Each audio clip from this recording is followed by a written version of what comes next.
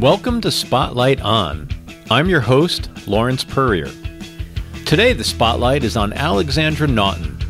Alexandra is the founder and editor-in-chief of Be About It Press, which started as a literary art zine in 2010 and now publishes poetry collections in print and online. Alexandra is the author of A Place, a Feeling, Something He Said to You, as well as 10 other published books. As you'll learn in our conversation, she's currently hard at work on a new novel. To learn more, follow the link to her website in the episode notes. How are you doing?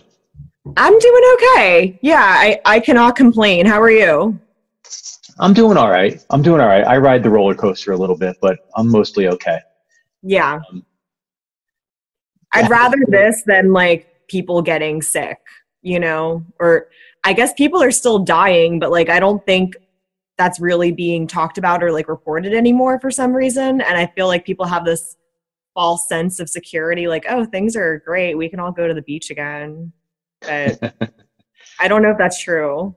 Yeah, I think I have two thoughts on that. One is I feel like it's very regionalized, right? Like I talk to my friends back on the East Coast or the New York area, and it sounds absolutely awful. I talk to people in Southern California, and they're like, yeah, it sucks and all, but the weather's been beautiful and we're just trying to hang out outside. And so, totally. Yeah. And then the other thing that strikes me is that it is kind of abstract. Like, I think I have some friends that were sick back east and it sucked for them, but nothing was really life threatening. Like they got really sick and then they got better. They knew they were going to get better. But outside of like life being completely different, nothing's different. Yeah. Strange. It's really strange. Yeah. That actually, I'm gonna read back to you something that you said in an interview last year. Oh no. It's great because it could have been from right now. Maybe you'll remember this. It's from an interview you did with Luna. Okay.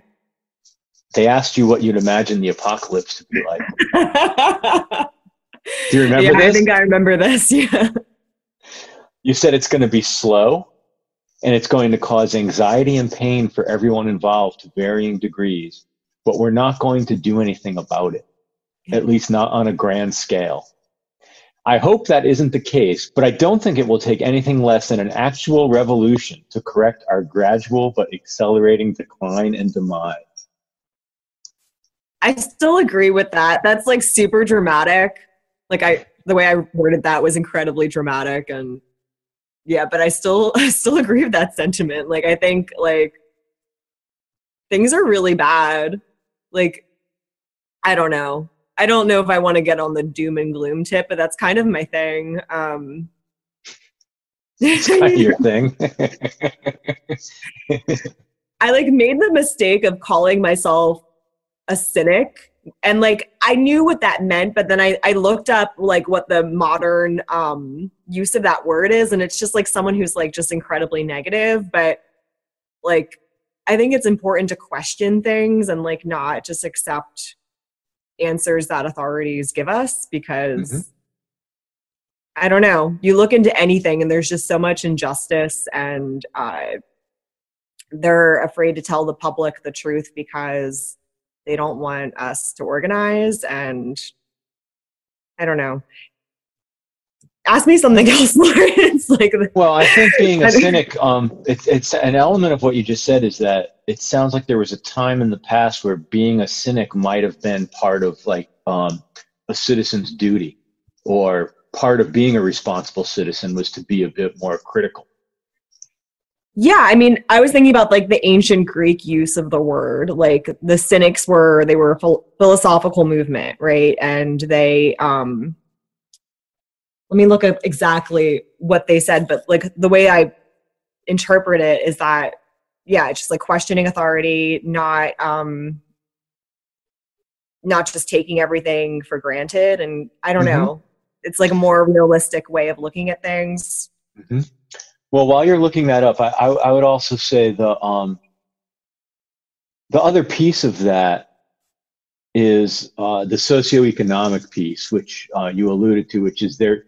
We could talk about who they is, Mm-hmm. and come back to that, but the everybody else. And I think that I was having this conversation with someone the other day about racism in this country and nationalism in this country, and how those things are really used to obscure the fact that it's really socioeconomic differences that are driving everything.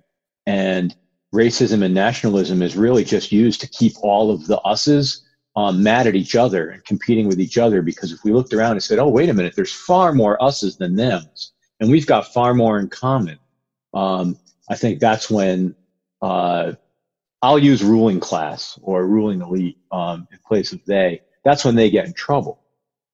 Divide and conquer, I think, it's an age-old strategy, and it still works really well. It's embarrassing how much it still works. Yeah, it's I think that's absolutely true. I think, famously, like, that's what kind of got Malcolm X in trouble with the federal government, realizing that we're pretty much, most of the people that are living in this country we're all on the same team, and like the small superficial differences that keep us separated from each other, it really just benefits the ruling class. And yeah, it's very frustrating to like have that in mind and just see how it keeps happening over and over and over again. Like, yeah, I don't know. I try not to think about it too much, but that definitely frustrates me. I'm looking at the Wikipedia article for cynicism. Well, that's the source of all truth these days. Yeah. It's highly editable, and you could believe whichever version of it you want. That seems to be. Oh my God. So what's it say? What did you find? For the cynics, the purpose of life is to live in virtue, in agreement with nature. As reasoning creatures, people can gain happiness by rigorous training and by living in a way which is natural for themselves, rejecting all conventional desires for wealth, power, and fame. Instead, they were to lead a simple life free from all possessions. I also agree with that. Like that, yeah, like I'm not materialistic. I don't think materialism is a good way to be, or like to just have that be a goal in life. Like, it's empty and meaningless, and a lot of people hurt other people in their search for wealth and fame and material possessions. I don't know if I would like live in a burlap sack and like travel from town to town. Like, I don't think that that's like the solution either. But yeah, to like live in our modern life and like be a member of society, I don't know. So how does that philosophy impact your self-conception as an artist? Specifically, would your ideal be you could create at a subsistence level, however you define subsistence? Like, would you want to survive simply by creating? Not at all. I don't think I could. I think I would have to. I've had this like discussion with my dad before, who's a commercial artist. He's a graphic designer, or at least he was when he was working. But you have to like kind of sell your soul a little bit in order to do that type of thing for a living. Not really sell your soul, but like you're doing things within set parameters that whoever your client is, they're setting those parameters, and you have to work within those restraints. And I wouldn't want to do like creative writing for like a blog, or like having to have a deadline and like having to write about selected topics. Like, that does not interest me. It never has. I've tried to I was looking to like work for Mother Jones when I like finished college or whatever, and like I wanted to write articles and do research and be a reporter, but like I don't think that's for me. I don't think it would make me happy.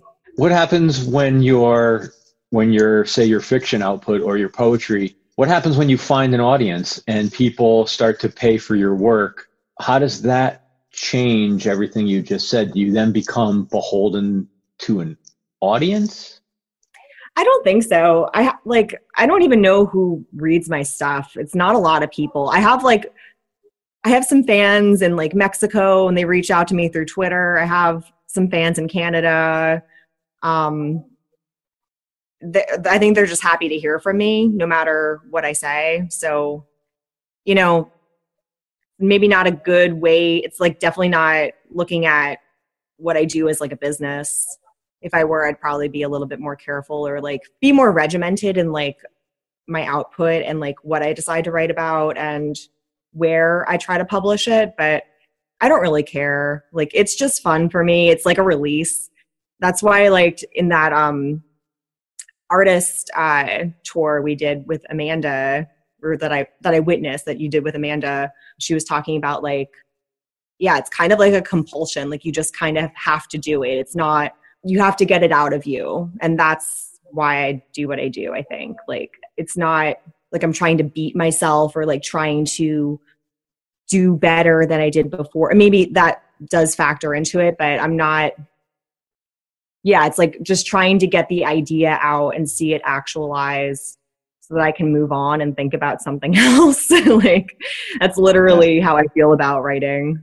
So in so much as there's any ambition behind it, it has to do with the craft and the expression and less about getting to a certain milestone? Yeah, I mean, I think like you have a milestone like a novel or word count. Like, I think about word count, but that's also not super important to me. Like, if I write something and I edit it and it doesn't turn out to be 70,000 words or whatever I was maybe shooting for, that's fine. Like, it's not, if I'm happy with the way I delivered the ideas I was trying to put out, then that's really all that matters, I think.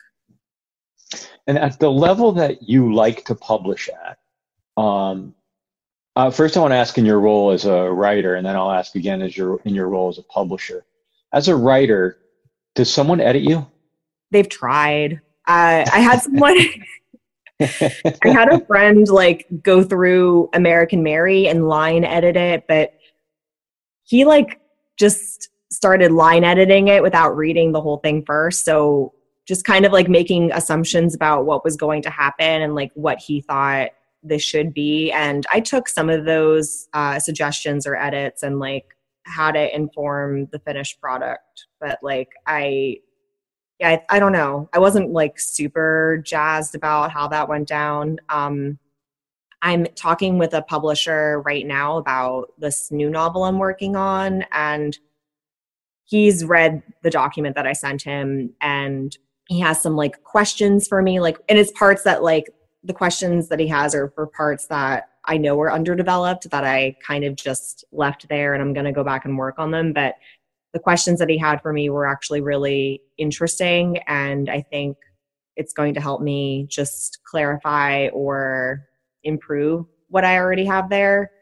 So yeah, I don't know. When I'm editing myself, I like go back over and over and over again and just keep reading through and like changing things. And I really do like to like, I feel like I'm sculpting something. Like, I'm going in at first with like, just got a huge hunk of clay and I'm like hacking away at it. And then I go back several times with like smaller and smaller instruments to like make it exactly how I want it to look. And when I'm editing other people's work, if I like it enough to publish it, I'm probably not going to change it that much. I might have like one suggestion, like, you should change this, or like maybe move this somewhere, but like not anything huge. I think it's kind of rude to like tell somebody you want to publish their work and then like just change everything about it. I don't know. So then, do you have any thoughts as to what's the mystique or the aura around the role of the editor? And is that just an antiquated idea, or do editors still play a major role in the publishing world? Do you have any insight on that? It depends on like who's publishing. I think the old guard, I think they take a heavier hand in making edits or like making suggestions for edits. I think newer indie publishers don't really do that. It's kind of like, I trust you enough, like I'm familiar with your work and I trust you enough to write something good, and I don't really want to like change how how you put this together, because I like you as an artist, and like you're already showing me what you want to publish. So why would I go and like, like, why don't you include like a thought about this, or like, why don't you read this? And like, they want I don't you for think your voice. Yeah, like it's your voice. So like, I don't want to like put it into my voice, because I could write something in my voice. I don't want to read your writing in my voice. I want to read your writing in your voice. I think that's how a lot of new indie publishers are, though. So you mentioned the document that you sent to the publisher for your new novel. Was that a manuscript, or was that an author's statement, an outline? What do you use when you're having that conversation? I just sent him the Google Doc. I shared it with him and gave him commenting privileges. So like, he hasn't left any comments, but he did read through the document. When I'm like putting something together, I'm like writing in a notebook and like writing out ideas, or I wrote the outline like 6 or 7 times in different notebooks, because I kept forgetting where I had put it. And it helps me to like, go through and write a new outline and kind of just walk myself through the story again. Like, where do I want this to go? What do I want to happen while this person's on this journey, or while I'm on this journey reading this book? And like, that changes the more times you do it.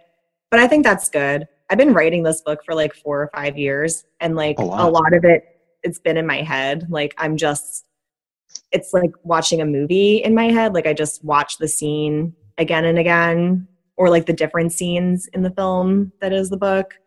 It's changing, it's like trying to remember a dream. Like, it always kind of changes the more time passes, and you fill in the blanks that weren't there before, and it just changes how the story works, which I think is good. It's like a form of marinating is what I call it. Like, I'm just marinating the story in my brain, just, flipping it over, adding more sauce, and like putting it back in the fridge.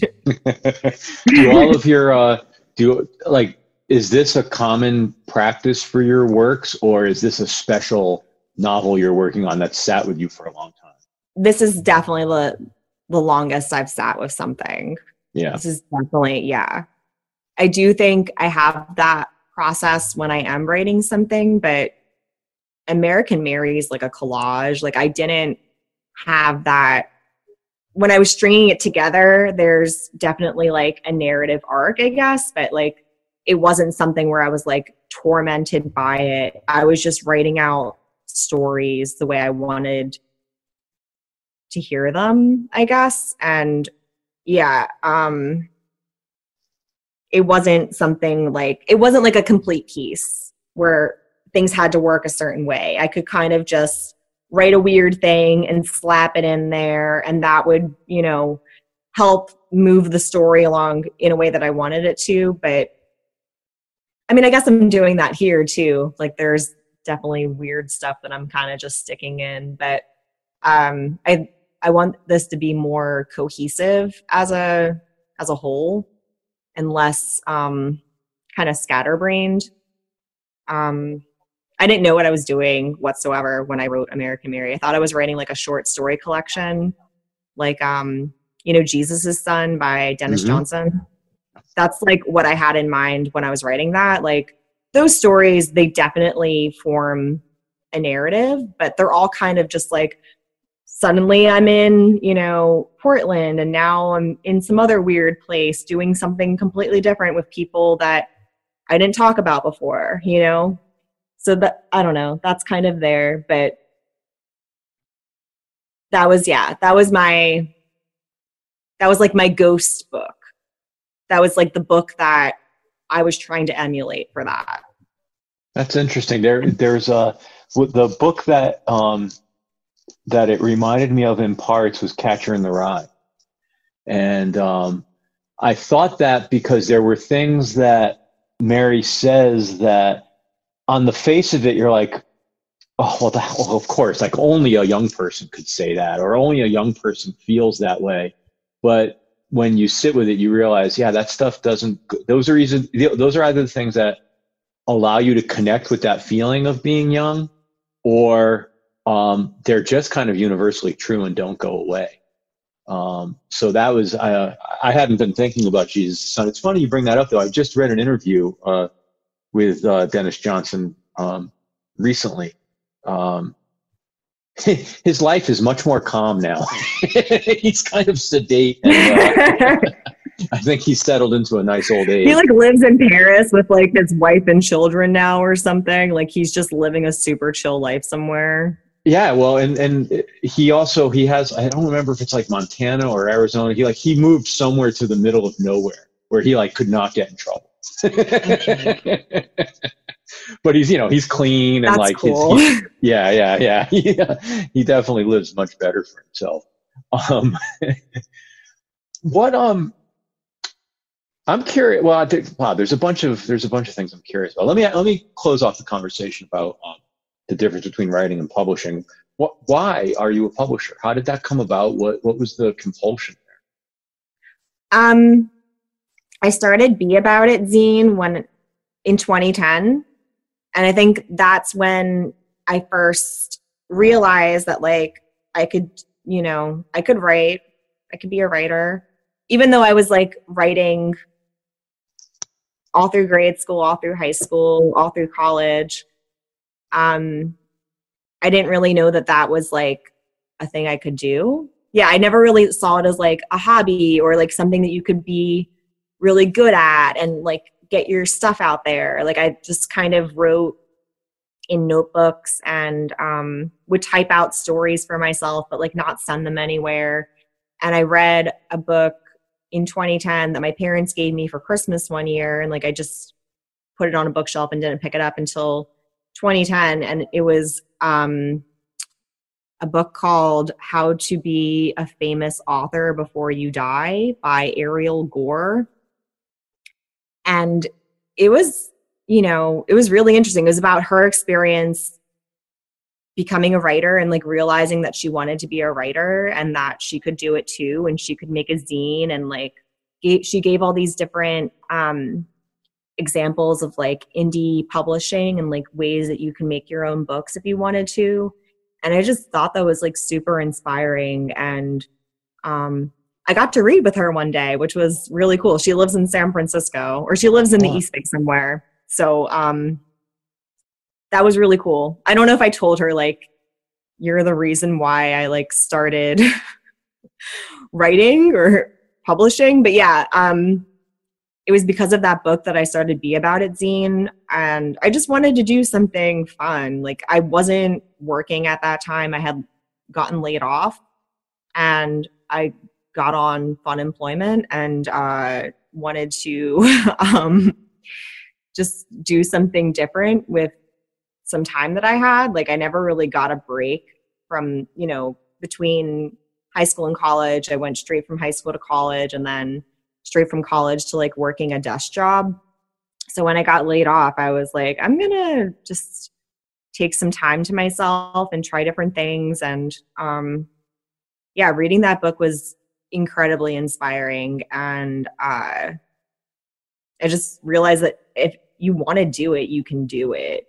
If like that's something that you want to do, if that's something that's interesting to you, like there's nothing stopping you from putting some work together from people that you like or people that you don't even know. Like I had a blog at the time and like I used that blog as a platform to promote Be About It and just try to get other people to write something and submit to me. And yeah, I don't know. It's a labor of love. I don't consider it a business. I put out other people's books because I like the books and I think that they deserve like a cool cover with like cool artwork and, just have it out in the world so they don't have to do all the work themselves. Yeah, I don't make any money off of it, but it's just fun for me. And I think it's important to help other people, especially people that are doing good stuff and like are doing good stuff and probably not getting the recognition they deserve, and just help boost them and use whatever small platform I have to promote their work so that other people might be able to read it. Are the books, how do you bring them to the world? Are they print on demand? Do you manufacture some and take them to bookstores? Like, how does that part of it work? They're print on demand. This is like the part that I have trouble with. Like, I like don't have a distribution network or anything like that. Like, you can buy them on Amazon. I buy books. I'll buy like a box of books and take some to bookstores, but yeah, there's not a good way to do it. And there are services, there's small press distribution, but that costs a lot of money. And I would like to team up with someone who has a more business mind, who wants to like help in some way, or just maybe just get better at that myself and like really just figure out how to do it. But until then, like it's kind of. Well, Amazon is sort of, I mean, it's interesting because the ease with which I would imagine you could distribute through Amazon, but then there's also that piece of the indie bookstores that, you know, it's a romantic notion, but it's an important outlet. It's an important network community, but it seems like that last piece of the plumbing is the hard one to tie together, to go from having a physical book to actually having it on a shelf somewhere. Exactly. Yeah. It's pretty hard. I have a friend who has a bookstore in Minneapolis or something called Bunky's Books. It might not be Minneapolis. It might be St. Louis, Missouri. Don't quote me on that. It's in one of those states. And I was able to send them like a bunch of zines and like copies of the different books that I've published through Be About It to them, so that they can live in a store. And when I go on tour, I haven't gone on tour for a while, but when I go to tour different cities, I always bring like a bunch of books and try to leave them in bookshops somewhere, or sell them at readings, like not only my books, but like the books of my Be About It authors. So that I wish there was an easier way. It's incredible to hear that, because it's essentially the same model and infrastructure. I owned a bookstore about 25 years ago. What you just described is exactly what I experienced from the other side of the counter. People would find the store, and it wasn't always people locally. It was, I'd get a letter in the mail, or I'd get an email to my AOL account, or whatever it was. Somebody would have found a catalog, or I don't even know sometimes how they found out about the store, but they'd ask if they could just send a half dozen copies of their zine, or if they could send a box with random stuff in it. And it was not even necessarily an economic discussion. It was just, I want to know my stuff sitting on a shelf somewhere. There's some, in a world where pretty much like the barrier to entry to writing's pretty low, at least in the Western world. And then the barrier to entry to publishing has gotten lower and lower. Having the physical book with a real ISBN number on it is still, it's an amazing thing as a writer, but then knowing it's on a shelf somewhere where like somebody you don't even know is going to pick it up and look at it. I think that's still a powerful notion. It's the coolest. It's like, how did this person who like isn't friends with any of my friends, like doesn't come to my readings, doesn't follow my social media, they have my book, they got it from a bookstore that like happened to carry it. Like, that's one of the coolest things. What role do the readings play for you in terms of, are they purely promotional, or is it part of the art itself? Like, is there a performance art aspect? I'd love to know a little more about that. I think there's a performance art aspect, but for me, readings are just an excuse to have a party.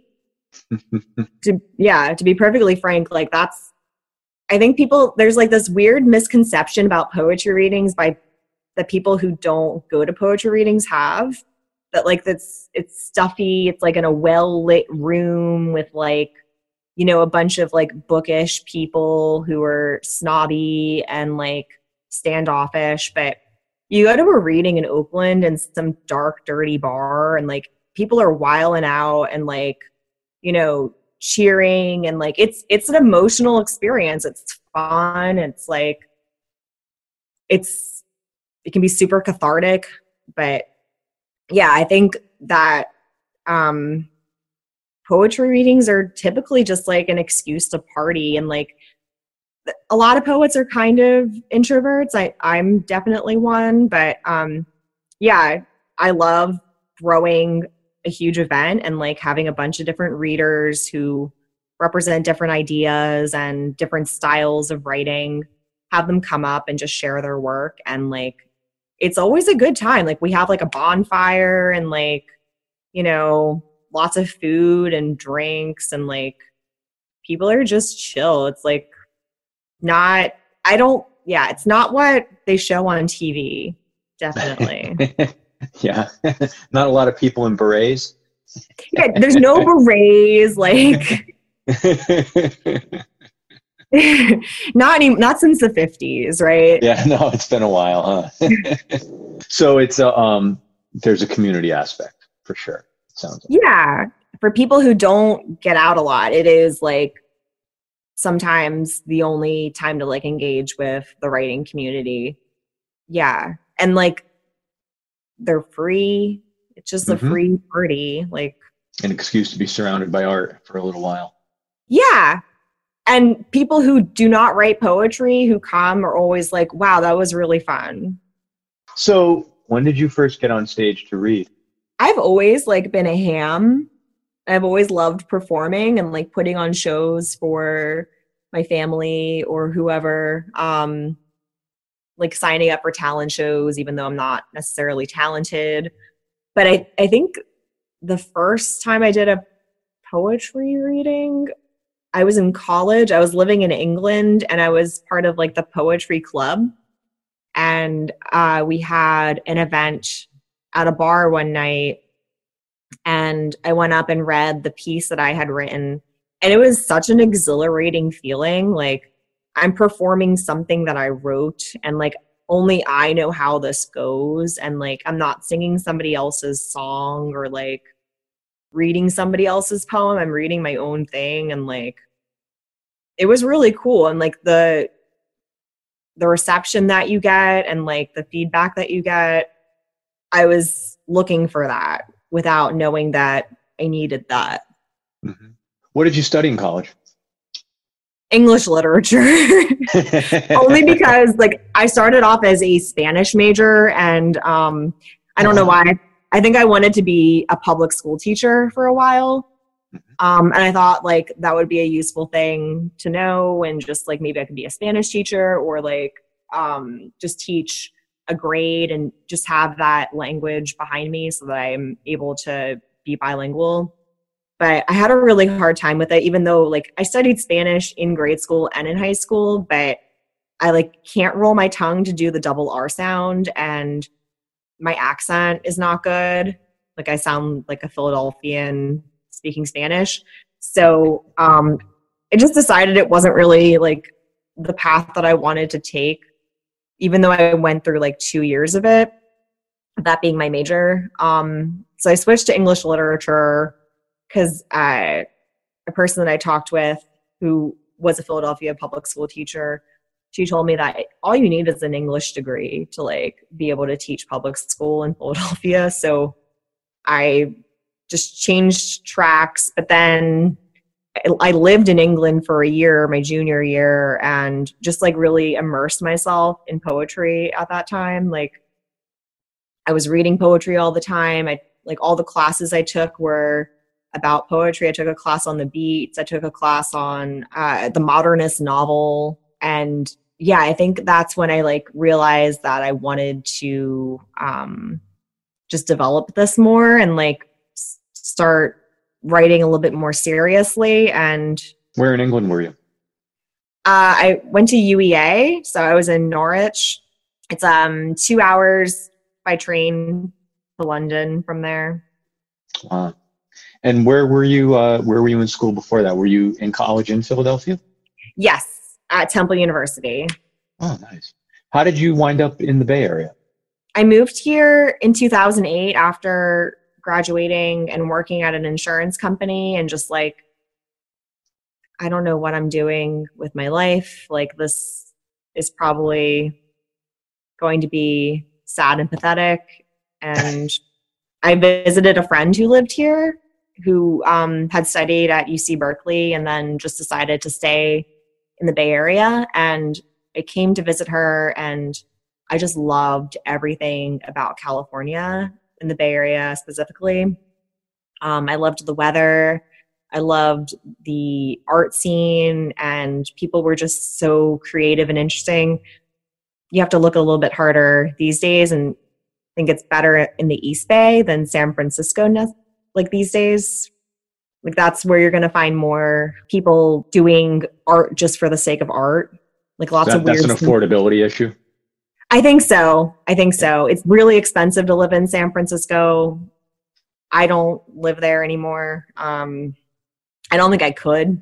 If I did, I would have to like live with like 5 different people in like a 3-bedroom apartment or something. It just wouldn't be comfortable. But yeah, like I just really loved everything about it. And it was so far away from everything I grew up with, you know. I think Philadelphia is like a really small town. Like it's a city, but it's a very small town. Like everybody knows each other's business. And I just thought like I'm going to die or like get addicted to drugs if I stay here. Like it's just, there's nothing happening. It's strange. Philadelphia it's a nice town. Philadelphia is a nice town, but I know what you mean. It feels small. It feels small to me in the same way Boston feels small. They're just and Boston is actually somewhat sprawling because it's a sort of city of neighborhoods, but it doesn't have the same sense of scale as obviously a New York or a Chicago or a Los Angeles. San Francisco feels small to me as well, but when you bring the East Bay into it, you get a bigger sense of scope. True. Are you from Boston? No, I'm from outside of New Haven, so I'm sort of like halfway between New York and Boston. And I always tell people like houses were divided. Like some people gravitated more towards a New England Boston vibe, either in their sports teams or their orientation, and some people gravitated towards New York. And although I love New England and all the things New England offers, I wound up a New Yorker pretty quickly. Yeah. That makes sense. I think you got to leave your hometown, you know, and even like you don't have to, but I had to like not stay there. Like I worked at Whole Foods and people would come up to me and like be somebody I knew from preschool, like asking me about, I don't know, I'm a weirdo. Like that just, I couldn't see myself doing that for that much longer. Yeah. That's why I left. Yeah, I think there's an element of, I don't know if it's reinvention or evolution, but geography plays a big role in it. And if you're too close to your original home, it's hard to try on new things, I think. There's always somebody reminding you of what you were.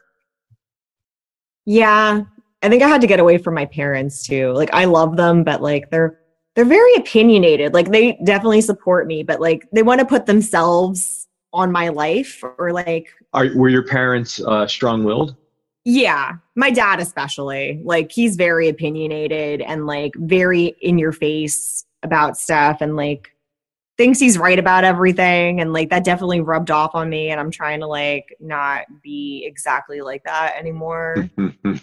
Good luck with that as you get older. Oh my God. We become them. Yeah. It's very strange. It's not always a bad thing, but I want to be my own person too. So yeah, of course.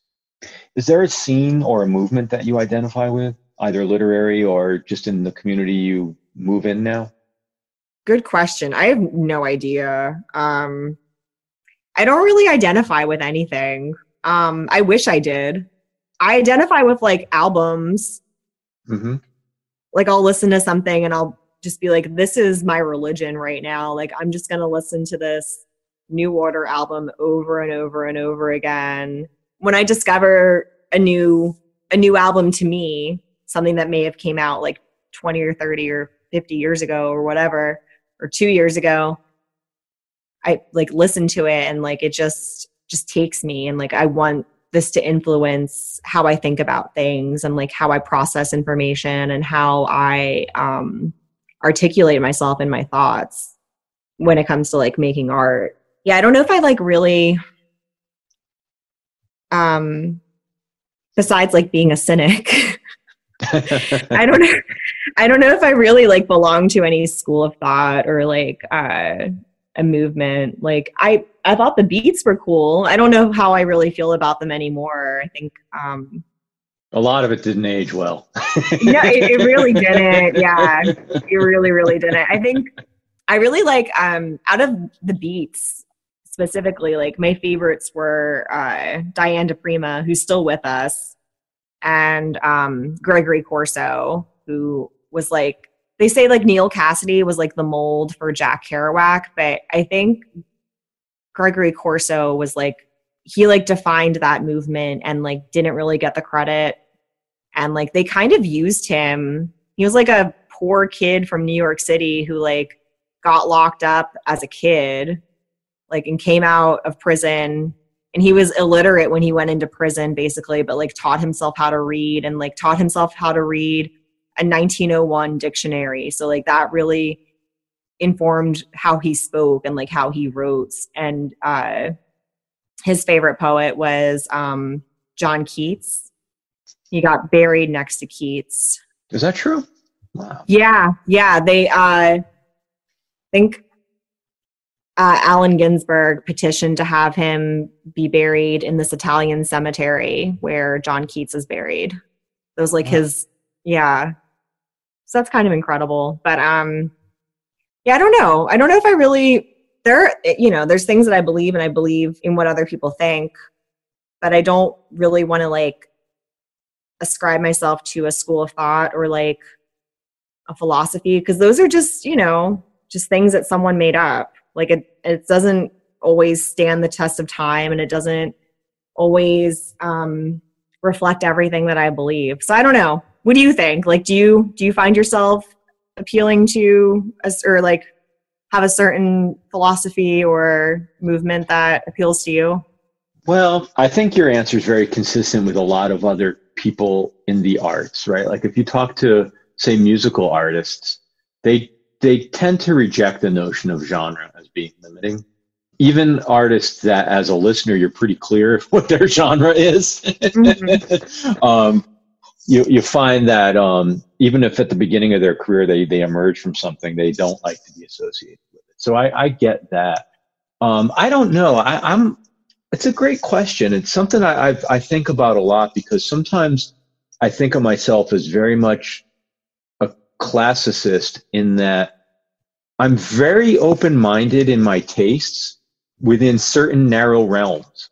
And I don't listen to a lot of newer rock music because people always introduce it to me by saying, oh, you'll like this because you like so-and-so, or this is their new song is just like such and such. And my initial thought is always, but I already have Led Zeppelin, so I don't need the new Led Zeppelin or what have you. So I find myself, a bit more I'd be more excited if you told me there was a new Miley Cyrus song than if you told me there was a new Strokes song, because I think the odds are I'm going to hear something different from her, and I'm only going to hear their take on something that's already come before. I don't know if that's true. That's the way my mind works.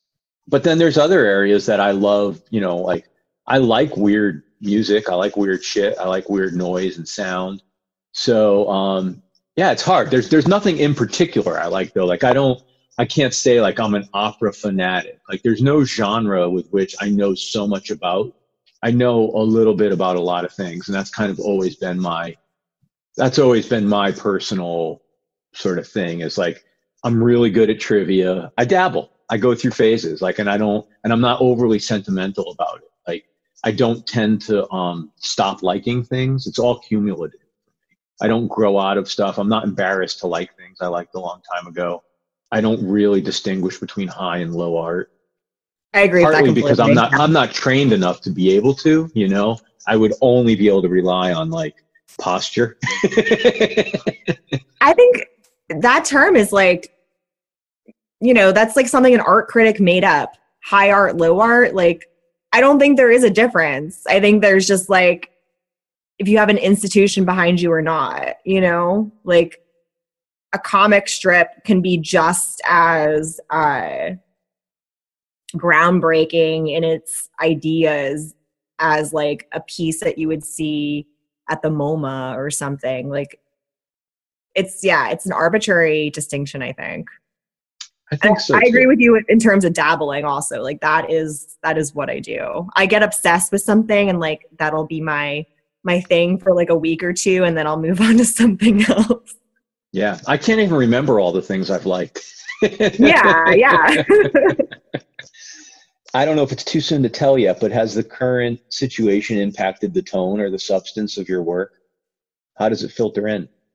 I don't think it's changed much because like you started off with, like this is kind of a reflection of how I feel about just like the priorities of this world. Like the world doesn't really care. I mean, not the world, but like the powers that create the rules do not care what happens to unfortunate people. It doesn't. These people have always been kind of left behind, and like this current thing that's happening is just showing that, like, you know, it's frustrating. Yeah, I don't know if it's changed anything in how I feel, or like if it's changing the way I'm thinking about society and the way I'm writing about that, but it might just be reinforcing what I already believe. And like, you know what? It's not all doom and gloom. I think that it has been also very inspiring to see how community can come together in times like this. Like, we're not going to have one savior. We're not going to have like some grand sweeping change that is going to fix everything. But it is nice to see people helping each other in small ways. And I think that will add up to like positive change in a big way. I don't know who said this, but I think it was a tweet I read, but somebody said, like, this situation is showing me how much people really hate each other. But not only that, it's showing me how much people really love each other, which I think is completely true. Like, personally, I'm talking to friends that I haven't talked to in a long time. I'm reaching out to friends that I don't normally reach out to, and just hearing from people more often. It's really nice. And everyone is just so generous with like their time. My friend sent me a mask from Texas. Like, I'm writing letters to people, like sending people stuff in the mail, because what else, you know, are we going to do? It's nice to have that kind of little surprise. It's just a nice gesture. I mean, this has only just started, right? I think this is going to go on for a lot longer than everyone else is predicting. And I think the more we can do to like just build community and help each other out, the better. And I'm trying to do that.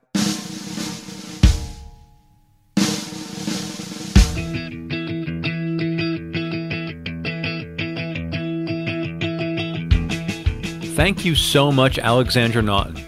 Thank you for spending time with Spotlight On. Remember that we're available from Apple Podcasts, Spotify, Stitcher, Google Podcasts, and most anywhere else you can get podcasts from. Spotlight On is produced and edited by Craig Snyder. Thank you to Ant Taylor and the entire Light family. If you're interested in what we're up to at Light, visit light.com. And keep your feedback coming.